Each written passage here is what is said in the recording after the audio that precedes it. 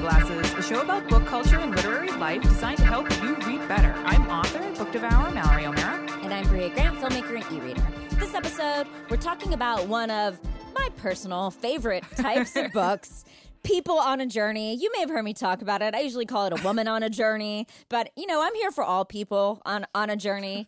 And we're also interviewing author Cassandra Khaw. But first, what are you reading? You know, I just finished a book that you talk about all the time, so I felt like I should read it, which was Empire of Wild. So good. It is. It's by Cherie Dimaline. And Mallory's talked about it a lot on the show, but I'll give the quick rundown if you haven't heard her talk about it, which is that it is about a woman. Is she on a journey?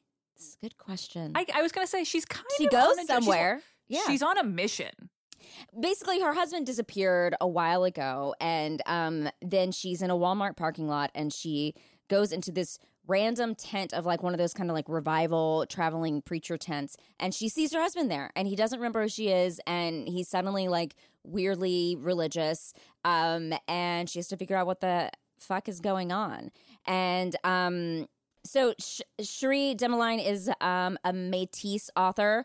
She's like, I was reading, she's very award winning. She was the first Aboriginal writer in residence at the Toronto Public Library. Like, she's done a bunch of cool stuff. And I thought this book was fantastic. I was very impressed. It also, this is something I know our readers really like. It is told from multiple perspectives, which I think our readers tend to enjoy.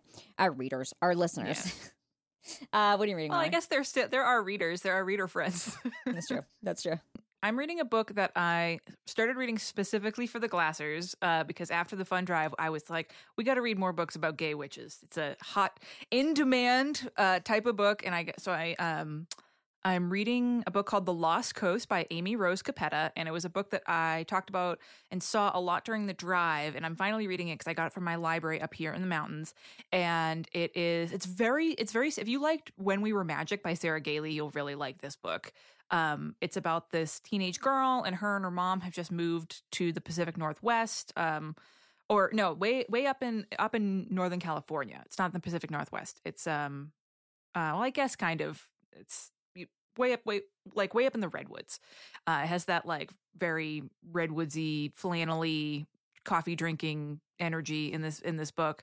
But she is queer, and she's in this new town, and she immediately befriends this group of teenage girls that are like the weirdo groups. It's very kind of crafty in that way. But they're all queer, and they're in different ways, and they're all witches. And it turns out one of the members of the group has disappeared.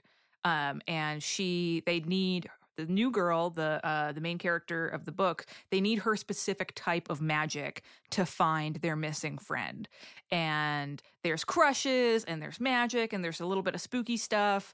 But it's definitely, we're in September now, and it's definitely one of those great books that if you're like, I want to get into the Halloween-y, get in on the Halloween-y fun, but I don't like horror. I don't like being scared. This is a really good book because it's very witchy and autumny, but it's not a scary book at all.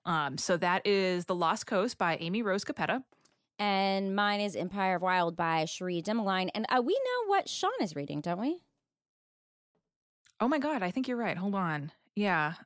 Oh, Sean is reading Miami Blues by Charles Willeford, which he says is a good, quick read and very clear sign of a man over 30. Great. I'm also getting more and more into woodworking. So, I guess I don't know what the book is about, but that's what's happening with Sean. He's aging gracefully over there in Los Angeles. Thanks, Sean. Keep us posted.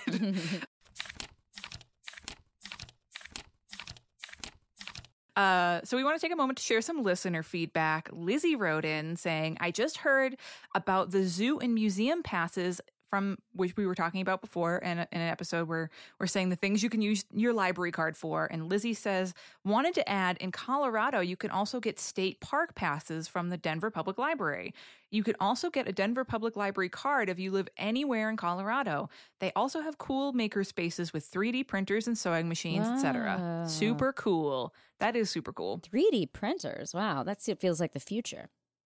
Extremely fancy.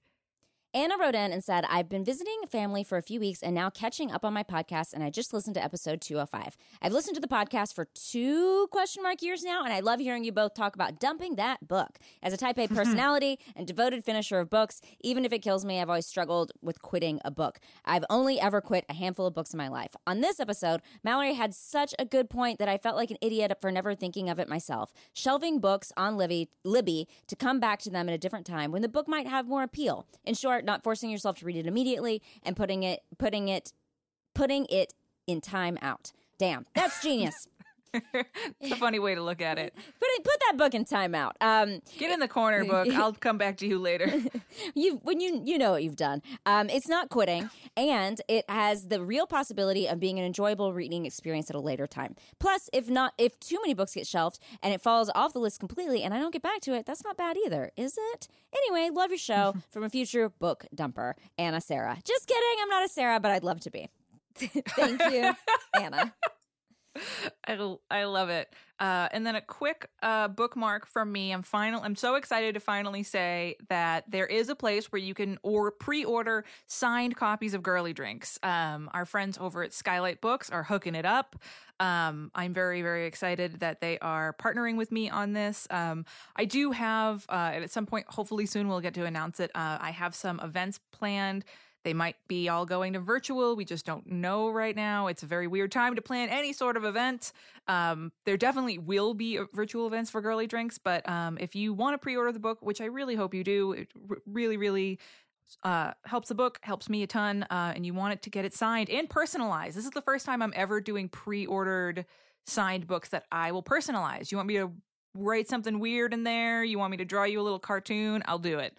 And I will put a link in the show notes for that.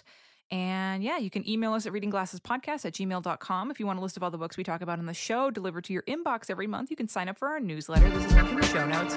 Before we talk about books with people on a journey, we're going to take a quick break.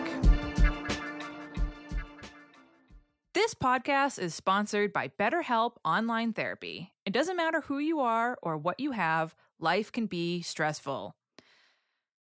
Life is pretty stressful right now, Bria. I think for anybody. Doesn't matter what. I mean, I have an anxiety disorder, so I'm very biased. But we are going back into kind of, I guess, the second lockdown, third lockdown, fourth lockdown.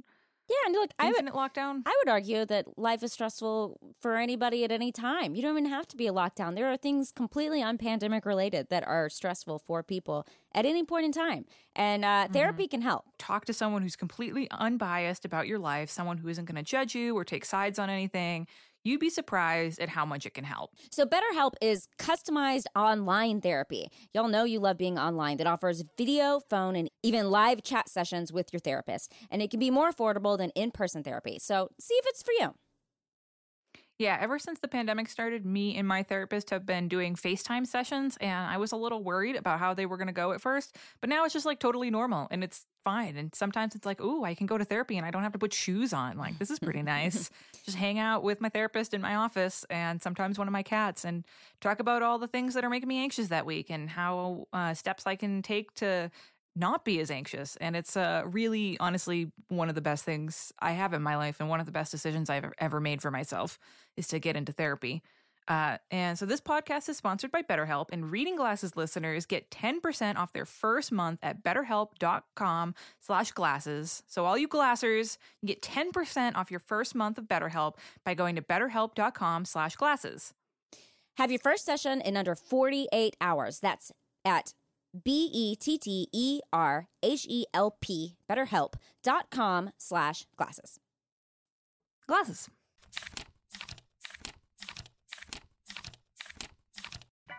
I'm Jesse Thorne, This week on Bullseye, David Byrne on the Talking Heads easing back into live performance and the magic of doo-wop. You don't get it very much, people doing dippity-dip-dip, whoa, whoa, nama. You don't get a lot of that. Listen to Bullseye from MaximumFun.org and NPR.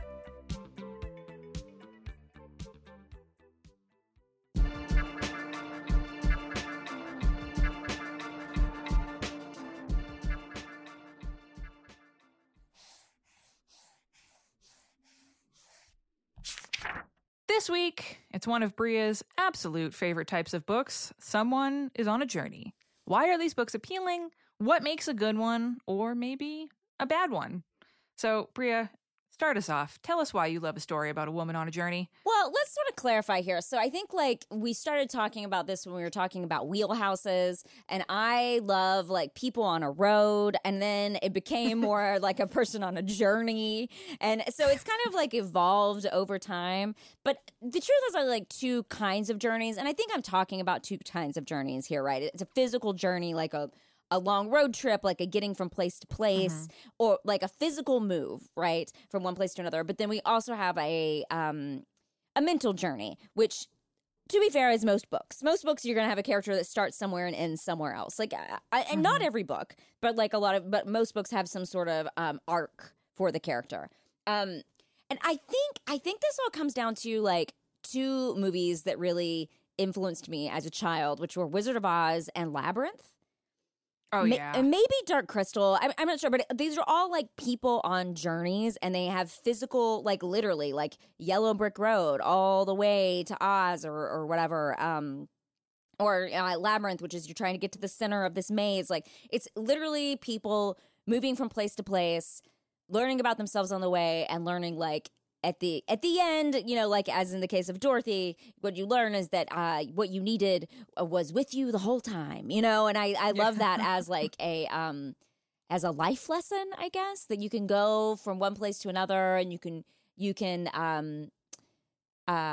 physically move your body from one place to another and think that things are going to change, but what you realize is that you are who you are no matter where the fuck you go. Which I think is a lesson that I constantly am learning. Every time I'm like, I'm going to move, just start over. And like, you're never starting over. You're still dealing with your own bullshit the whole time, right? Yeah. What about you? Do you like a woman or a human or an animal on a journey? Yeah, looking at all the examples that you gave, I like the same kind of story, but for a totally different reason. I love what I call Alice in Wonderland type books, where like a character is traveling through an unfamiliar, possibly fantastical world, and they meet new different people, and each chapter is like a small adventure in this new part of the world with new characters. Drew McGarry's The Hike is an example of this. I think we described it as like boy sci-fi Alice in Wonderland. Yeah, that's about right. And one of my favorite books is like this, one that I've probably read 10 times, The Book of Flying by Keith Miller.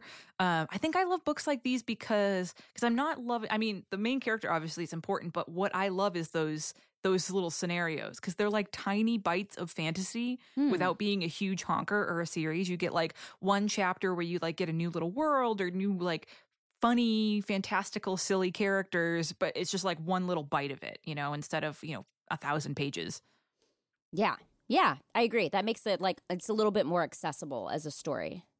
Yeah, I wonder if there's got to be a term for that, like for that Alice in Wonderland, Wizard of Oz type story, like some sort of literary term. Yeah.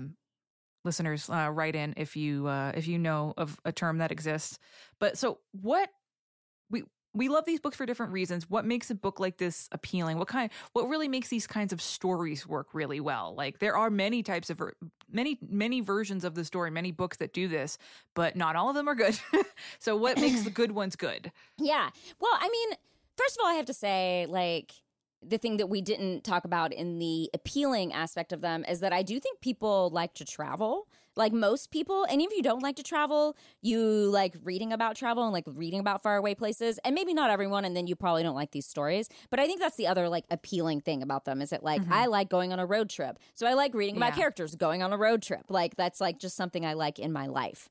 But I think as far as like what makes them really good, it's what you said, like you know there's going to be a physical change, like, and they're going to be like, oh, they're physically somewhere different. Instead of a forest, they're now in a desert or whatever the fuck, you know, like, or instead of a spaceship, they're now in a, like, the stories physically change, so you know you have something to look forward to as far as like an adventure-y kind of story, because these are adventure books at their heart, if we're really thinking about it, right? And even with something, I was thinking about The Road falls into this, which is... Oh, yeah, because that's not a lighthearted, fun, fantastical book. It's not. But it is one of these books. It's a person on a journey, on a road, and, like, learning about themselves.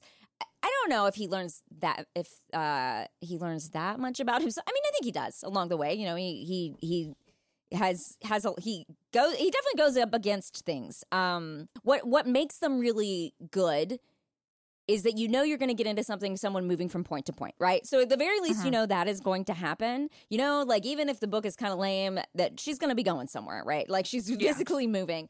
But I don't know. What makes them, like, one better than another? Do you have an opinion about that? Yeah, I wish I could, and I looked back on Twitter and I can't find it because I wish I could send this to you. I read this really interesting piece online, and I'm pretty sure it was like an essay that an author had written and tweeted about, or like a bunch of tweets that an author had written about how it's actually unrealistic for people to change who they are or their ways in real life, and how because of that, wanting characters to go through a whole arc of change through a book is silly. And I don't think it's silly. I actually think that's what's appealing about these types of books, is that we want to think that people can go through experiences and change and be better and, like, find goodness or whatever within themselves. I don't think it's silly to want something unrealistic in fiction. Like, look at the entire romance genre. In fact, I think that's what makes it a satisfying story and what makes us gravitate towards these books. Like, you know, at the end of Wizard of Oz, Dorothy realizes that she actually really does appreciate her family and appreciates Oz and appreciates the things in her life. And even if it's, you know, it's very rare for people to actually go through those kinds of changes in real life, it's nice to imagine that people can do that, you know? Right. Yeah. Yeah. I definitely agree. So maybe the stories that we really like are that, you know, where a character goes on this journey and, you know, it's fun because they're, like, going through, you know, a labyrinth or Oz or Wonderland or whatever it is. But at the end, we are satisfied with the arc that the character has taken. They've learned something about themselves. They've figured something out, or they've changed something about themselves that feels satisfactory to us. So you're saying, I mean, yeah, I like this, that basically the trip itself is the metaphor for the for the change in the person, but we actually get to see both happen at the same time. So it becomes like one is mirroring the other, which is nice. It is like a nice way to see it happen. I don't think it's like the case for every book. Like, I mean, again, like The Road, I don't know how much he changes, but it's a great person on a journey book. But I do think that is what is the appeal, you know? Yeah.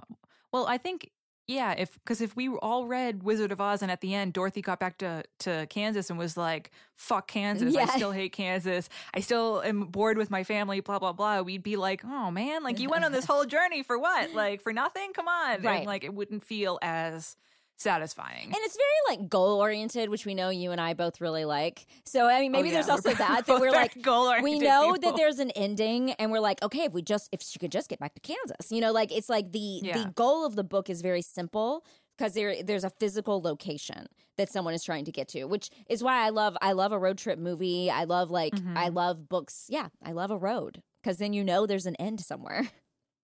And for listeners, Bria made a road trip movie, so you can watch that. It's on Canopy, actually. Interestingly, which is pretty cool. Yeah. So, flip side, is there a part of the going on a journey story that you don't like a part of the trope that always happens, and you're just like, I wish I could skip this part of the book? Not really. I mean, like, speaking of, like, all the little stops, I think sometimes some books get caught up in the stops, and there's way too many, and I'm like, I don't need to meet the 50th person on this road trip. Like, there's just, like, a little too much of that. I think I'd rather limit it to the few important stops along the way, explore what happens there, and then get back on that damn road. But I don't... Get going, lady! Get going. But yeah, I don't have, like, a ton. Again, I think it's, like, not the trope, but if it's not done well with, like, the mirroring of the, like, person's personal journey, then I'm not as into it as well. Yeah. What about you? The tropes you don't like? Okay, so there's always a part at the beginning of a going on a journey story where it's like, and it's normally like a day, within a day of them going, like setting off, where the main character loses all their shit. And I fucking hate it. It stresses me out so bad. I think maybe because I'm so obsessively overprepared and like loaded up with everything I could possibly need at all times, but it makes me really anxious because like, you know, it's the first big obstacle they run into, or like the first night they're staying out and they're all like, yay, I've packed all these little hunks of cheese and whatever, and I have all my little provisions in my backpack, and like, boom, they lose all of them and like all the little blankets and like whatever they have, and then they have to fend for themselves. And like, I get it. I know it's like symbolic because you have to like let go of all these things to be able to like go on your journey and really be able to change and whatever. But like, what about all those tasty little loaves of bread they packed? It's such a waste. Like, and it just like is so stressful to me thinking about like being in the middle of a forest without like my lip balm and my books and stuff and like all the things that I carry around with me at all times. Jeremy, my boyfriend, always laughs at me because I always, wherever I am in the house, you can tell because there's like a LaCroix, a water bottle, a snack, a book, a lip balm. Like, there's always like my little packet of provisions everywhere. And thinking about going through Wonderland without that is very stressful to me. Oh, man. If I'm just getting in a car and like going down the street, I have enough to go on a full journey in my bag. Yeah. Like, I'm like, I have snacks, I have water, I have a book. Like, I'm like ready, even though it's like, it's a 10-minute drive to take the cat to the vet. And I'm going to literally be like, what if something happens along the way? I'm like prepared for that. You know what you should not read is Sinlin Ascends, because that, spoiler, this is the very beginning of the book, but it's very bad. He loses everything. Because it always happens right at the beginning, Yeah. and like all their shit gets taken. Yeah. Like if you were driving to the vet and you were a main character in one of these stories, like all of a sudden like a little fairy would come along and like steal your tote bag, and it's so stressful. And probably the cat, and then I'd be searching for the cat the whole time. Oh, you know what? That would make a really good story. Although I highly doubt that Malachi would ever let himself be taken by a fairy. I meant the other cat. I just had to take the other cat somewhere. She would gladly go with anybody. Oh yeah, she'd be like, "Oh, this is." Like, are you my new mom? I'm here. I love you just the same. So you can send your thoughts to readingglassespodcast@gmail.com. And before we talk to author Cassandra Khaw, we're going to take a quick break. Reading Glasses is sponsored in part this week by Soylent. Soylent, the original food tech company, makes delicious and nutritious nutrition products in convenient formats. Bria, I'm obsessed with Soylent. I know. You hate cooking and you hate thinking about what you're going to be cooking or what you're going to be eating. This is kind of perfect for you, yes? This is absolutely made for me. I remember when we found out that Soylent was going to sponsor us and they sent us a bunch of products to test out. I texted you and it was like Christmas for me. Yeah. Like Jeremy couldn't figure out what was going on because we got this massive 40-pound box and I was like carrying it around the house, like laughing in glee. And he was like, "What is going on, Mallory?" So as we've talked about on the show quite a bit, I do not like to cook. Right. I really would rather just like eat a vegan sausage or like a can of tuna. I do not like to cook at all. And I'm the kind of person that I like to cook so little that I will often skip meals and like wait until like it's 5 o'clock and I'm like, oh, I guess I should make something so I don't die. And that's why I love Soylent so much. They have a bunch of different kinds of products. We tested out all of them and I love all of them. The one that is probably my favorite is the Soylent Complete Meal. So it's this like ready to drink shake. And they do have powder formats, but I love the shakes because it's even less work and you get 20 grams of plant-based protein, 39 essential nutrients, healthy fats, 400 calories of slow-burning carbs.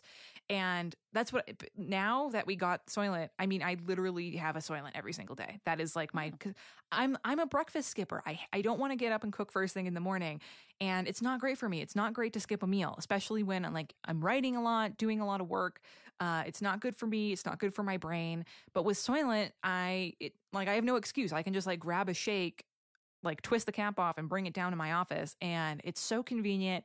It's so much better for me. I can definitely tell the difference when I'm writing, when I have like my brain actually has some kind of fuel in it, which is absolutely fantastic. But they also have these little squares that are like these 100-calorie. They're they're kind of like an energy bar, not a granola bar, but like a protein bar kind of thing. They have different shakes that are complete energy. That Jeremy's been drinking, and they have like nootropics for your mind, and they have all kinds of like vitamins and caffeine and great stuff in there. They have a protein shake that I've also been drinking because I have been powerlifting again, which is very exciting. It has 30 grams of protein, which is fantastic.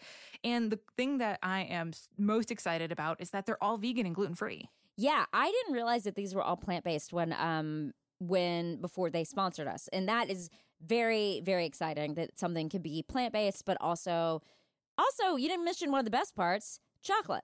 There's a lot of these they're chocolatey. So I was like, whoa, wait a second. You sent me a bunch of chocolate drinks to my house? This is exciting. Oh yeah, there's a bunch. I was actually really, really surprised at how many different flavors there are.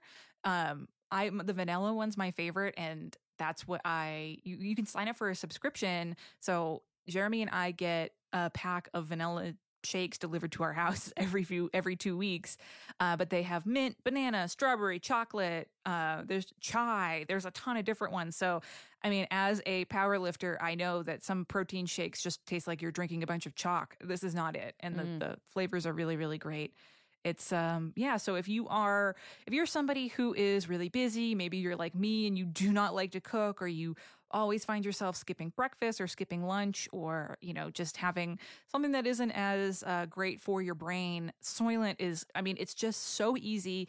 It is the perfect thing for that. And I mean, I'm hooked. I'm a Soylent obsessee. I'm so happy that they're sponsoring us.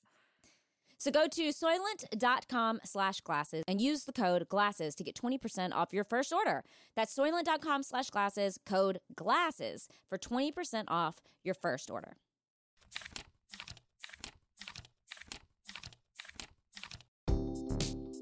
Hey, podcast fan. We'd like to get a better idea of who you are and what you care about. So we have a quick favor to ask. If you have a few minutes to spare, please go to MaximumFun.org/ad survey. There, we've got a short, anonymous survey that will take about 5 minutes to fill out. Plus, if you finish it, you'll get a 10% discount on merch at the Max Fun store. Max Fun shows have always relied on support from our members and always will. This survey will help keep the few ads we do run interesting and relevant to you. That's MaximumFun.org/ad survey. ADSURVEY. All one word. And thanks for your help.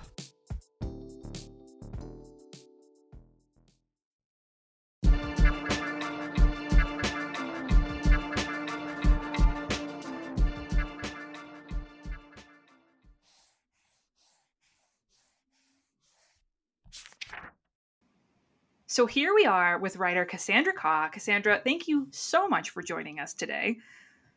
Thank you for having me. So, most important question. First up, what are you reading? Right at this particular second, I am reading C.S. Cooney's Dark Breaker collection. It is just the most profoundly gorgeous set of novelettes and short stories, all based on this one house that exists on 3 separate planes at the same time.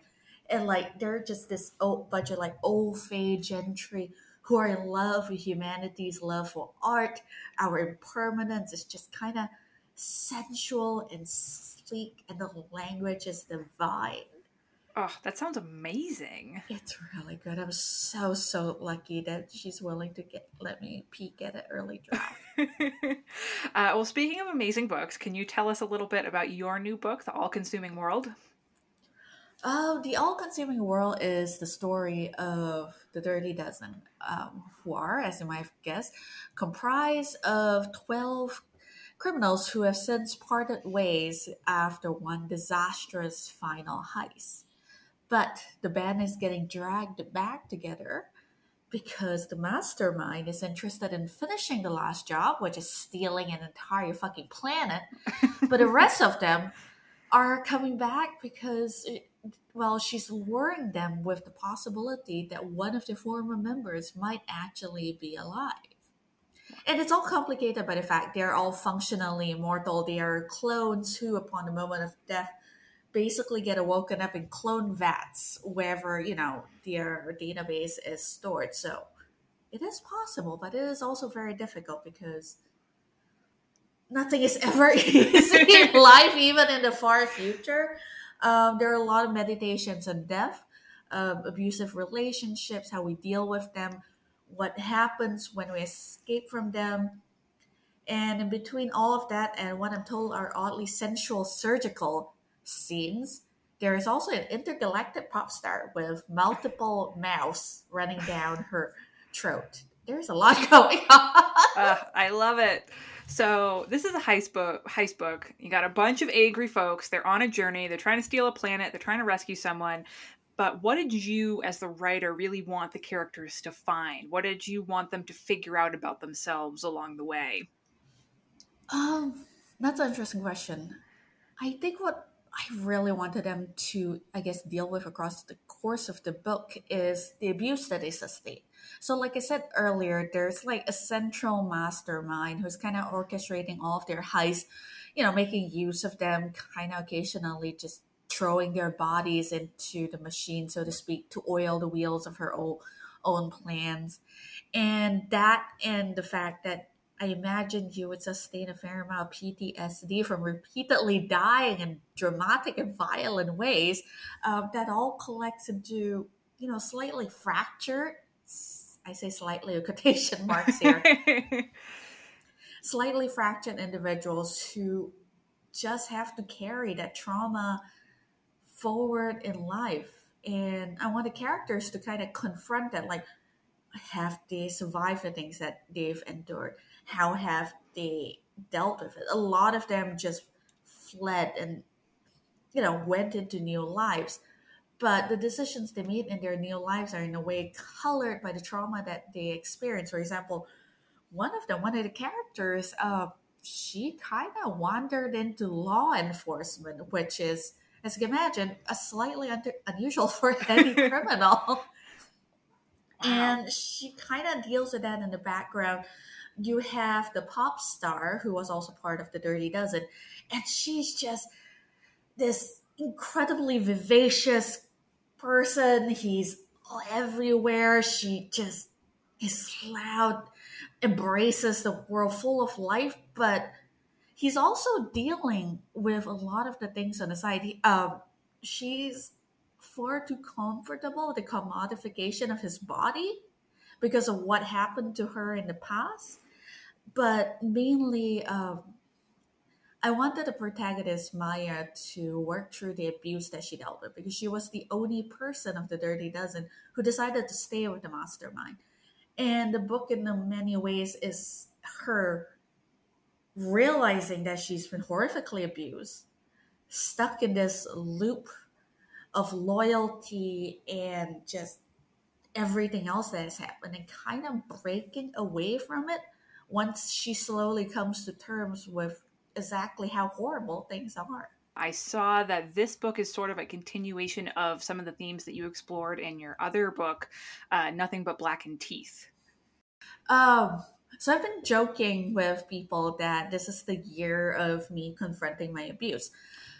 And Nothing But Blackened Teeth has a lot of this, similar themes. And with Nothing But Blackened Teeth, it's an examination of how we kind of cling to relationships long after they've gone septic. And we do so because they're familiar, because we feel grateful to the people who are there for us in important parts of our life. And I feel we don't really have the vocabulary to explore the idea that relationships aren't always permanent. I mean, just the nature of life itself makes all relationships impermanent. Eventually, we're all going to die on each other. But just in regards to relationships alone, we just kind of assume that once we have a friendship, we have to drag them all the way to the grave, and there's just no time limit. And Nothing But Blackened Teeth is about that, about dealing with abuse and sticking with people despite it. Whereas, the all-consuming world expands on that further and looks into the idea of, okay, what happens after we run away? And what happens if you can't die? Yes. And somebody modifies your hormone output when you're around them. So you're, constantly hit by dopamine and all the love chemicals in their presence. Oh, terrifying. Oh, so good. Such a great book. So, as a writer who's dealing with all these themes, this whole episode is about why readers love characters on a journey. Does it matter to you if a character changes on their journey? Is it more about what they find? How do you approach that as a writer? Okay, this is going to sound like the most woo-woo thing ever, but like I kind of let the characters do what they want. I don't necessarily need them to have changes across a story. Sometimes, like you said, it's just about finding things. Sometimes it's just about realizing that things happened, which I guess is change as well. I don't know. I guess I don't think too much about this. I'm sorry.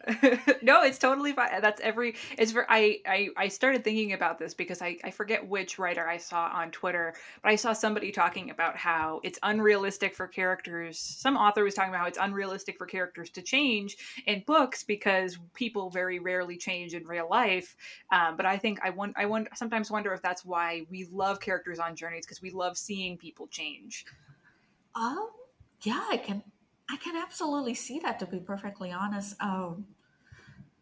Transformations are really interesting. Something that I've really been realizing after doing the nomadic thing and putting roots down is, for the longest time, travel wasn't terribly special to me because I just got used to the idea of just roaming the world with one suitcase and just crashing on people's couches and bedrooms, guest bedrooms when I have the opportunity.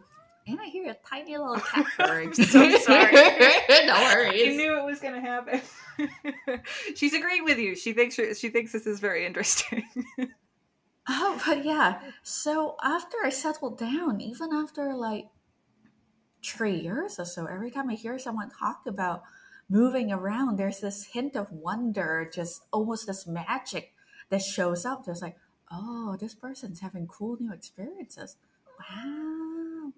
I see she agrees with that. Yes. Oh yeah, she's an indoor cat, so she doesn't travel, and she's like, yes, that's the way she looks outside, with a sense of wonder at the birds. But yeah, so I'm just saying, like, that's definitely true. We are, I think, fascinated when people get to undergo change. And it's something I'm recognizing in myself. Like, I should not be fascinated with other people traveling. Like, I did it for 10 years, but here I am going, oh, you went where? Oh. Human nature is neat. So, speaking of being fascinated by things, what is your reader wheelhouse? Are there any subjects or tropes that always get you to pick up a book? Do you gravitate towards books with people on a journey, or do you have other things that you love? I know you're a horror person, which is why we found each other on the internet. Yes. Anything with monsters, anything with werewolves, I will inevitably wander over to.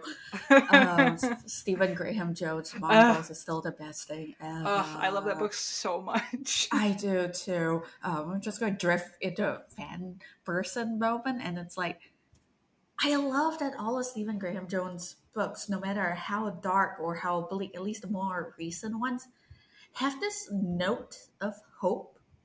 And in my head, it always looks like someone punching an arm out of this pile of bodies with this triumphant fist. It's blood splattered and gory, but like there's that triumph and hope and like possibility for a better tomorrow. And I think that was true of Mongrels. I'm not going to spoil it just in case there's someone out there who still hasn't read this fascinating book. But like I remember just getting to that ending and going, no. I know how this is going to end. He's not going to be happy, but that's how horror books work. And then a miracle happened in the last 2 pages. I was like, oh, he Yes. did it. Oh my gosh. And it was it. So good. So is that something you love in horror? I know you love gore and monsters, again, which is why we are kindred spirits, but is that something you gravitate towards a little bit? Is, a little note at the end of not everything is completely in the shitter? I think so, definitely. Anytime somebody mentions something like that, I immediately bounce towards it. I don't necessarily like really bleak endings. I never did. And especially in the time of the pandemic, I'm just kind of done with nihilism. Mm. And it's definitely a special thing to find that note of hope in horror books. So yeah, that is definitely something I gravitate towards, especially now. Other things in my reader wheelhouse include rom-coms. I really like rom. I am very, very unapologetically at this point a fan of frothy, pleasant romances with very distinct familiar arcs. Because again, in the time of the pandemic, familiar and fluffy is, a bomb. Oh, for sure. Oh, one more thing. Beautiful prose. Anytime anyone tells me a book has really gorgeous, baroque, complicated prose, I dive head in. Oh, hell yeah. Yeah, give me the 1-page long description, please. Yes. Before we close out, I had to ask you, I saw this on Twitter and I thought it was the coolest thing. Can you tell us about the game that goes with the all-consuming world? Oh my god! I just got the proofs for that. And it's the most amazing thing. Gion just kind of went above and beyond in creating a companion game. I think it's kind of a solitary experience. It's kind of based on the idea that you're one of the dirty dozen and you're cycling through your various lives, picking up artifacts, bits of memory, trying to chronicle all of it down, studying your own development and your own losses.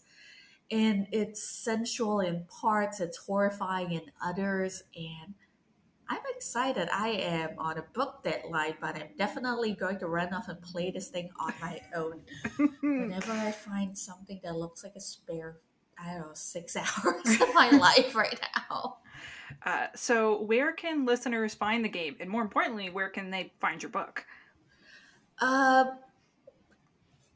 Pretty much everywhere there. You can order things online. I have been very lucky with my publisher. The best way of going about is probably going to Erewhon Books and looking for the all-consuming world from there.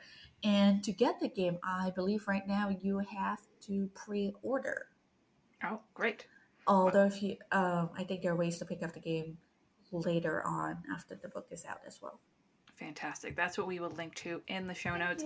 Cassandra, thank you so much for joining us. This was awesome. Thank you so much for having me.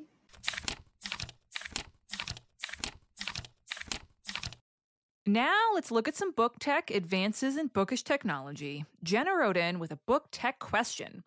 Longtime listener, first-time writer. I have a book tech request for you. I'm a grad student in bioengineering, and I recently joined an unrelated feminist sex-positive book club hosted by Cassandra Corrado of the You Deserve Good Sex YouTube series and general all-around awesome sex educator. Between the journal articles for my research and book club books, I'm doing a lot of annotating as I read. My question for you, what pens are good choices for marking up a book? I tend to write a lot of margin notes, so highlighters alone don't cut it, and mechanical pencils are too light, but I also read curled up on the couch, so having a bunch of pens or sticky notes or tabs leads me to dropping them or forgetting I have them. Do you have recommendations for a good single pen or pencil that won't tear up thin book pages or bleed too much? The thinner the better, since I tend to write a lot. Also, my wheelhouse is urban fantasy or other magic in the real world books, books starring queer characters, pretentious books about food, series I can inhale one right after another, and dark and adventurous books with good world building that supports the story without getting in the way. Bria, what do you think?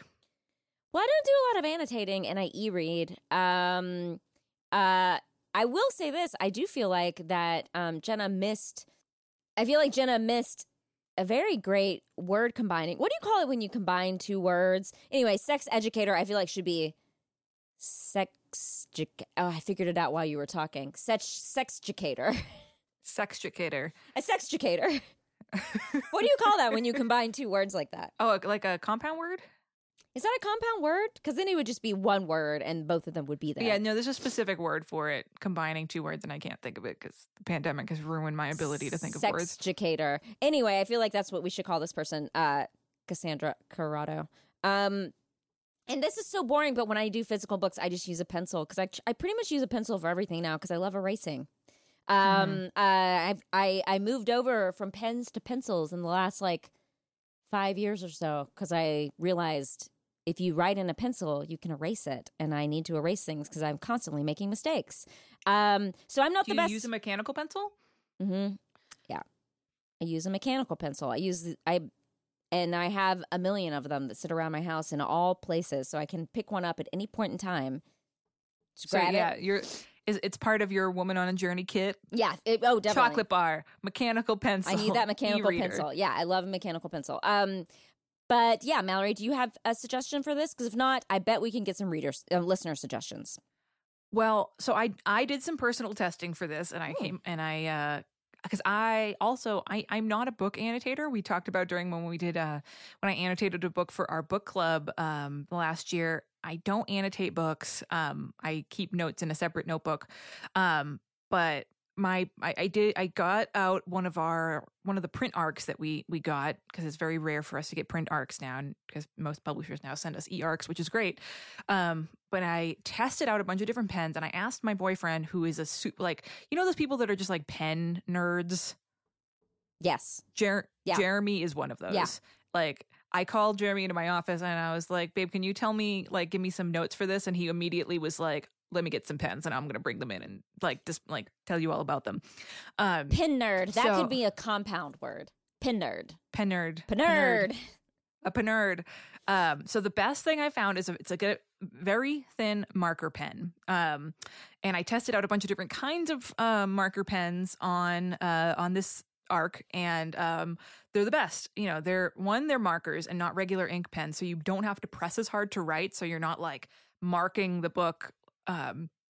Regular pens usually indent the page, and this listener's right. If you need to go back after a while, the mechanical pencils are very light and they fade after a while, which is tough. So I like the Papermate Flare pen, which is great. And the Marvy Le Pen markers. It's literally called Le Pen, which is very funny to me. And hold on, I wrote it down on a piece of paper. With the pen? Oh, no. Well, Jeremy gave me another recommendation and I can't find it. Oh, well, I'll put it in the show notes. Because I was trying to think, I was like, I must use these for something. And I realized that, yeah, I do, because I use them to sign books with. Oh, and I don't like signing books with a regular pen because it does indent the paper. And I don't like using Sharpies because it bleeds. Sharpies bleed, thick Sharpies bleed a lot. But I ordered the Sharpie Ultra Thins, and I actually just ordered a bunch of pink and purple ones to sign girly drinks with, and they're perfect for this very reason. You don't have to press very hard, but they work perfectly. So that is what I am recommending. I'll put a link to the one. The name Jeremy gave me was something really fancy, and I can't remember. I'll put it in the show notes. It's it's one of those pens that's like the PX5 Ultra 15,000. It sounds like a Harry Potter broom or something. I love this. I love this. I would love a follow-up from Jenna. Jenna, try these pens out. Do a little book testing. Let us know how it goes. Even, send us a voice memo. We'll put it on the show because I'm curious about what Jenna thinks about these. Yeah. So, and any listeners who are heavy annotators, please let us know. But yeah, Jenna, my recommendations are the Papermate Flare, the Sharpie Ultra Thins, and the Marvy Le Pen markers. They come in a lot of colors too, which is nice. So if you want us to solve your reader problem or answer a book tech question, you can send it to readingglassespodcast@gmail.com. As always, we want to thank the wonderful mods who run our Facebook group and Chrissy and Rachel who moderate our Goodreads page. Remember, you can buy reading glasses, tote bags, pillows, shirts, stickers, all kinds of cool stuff in our new Maximum Fun store. Bria just got her library user pillow, which is extremely fucking cute. Very cute. Birthday approved. Extremely, extremely good. Very Instagrammable. If you were looking to make your reading space a little more Instagram friendly, highly recommend grabbing one of these pillows, a mug. The Ask Me What I'm Reading mugs are really cute. But yeah, check them out. There's a link in the show notes. And if you like the show, you want to do something nice for us that's free, helps us find more listeners, helps us look fancy to advertisers, you can rate and review us on iTunes. It will take you less than a minute and really mean a lot to us. You can email us at readingglassespodcast@gmail.com. Find us on Twitter at readinggpodcast, on Instagram at readingglassespodcast. Thanks for listening, and thanks for reading.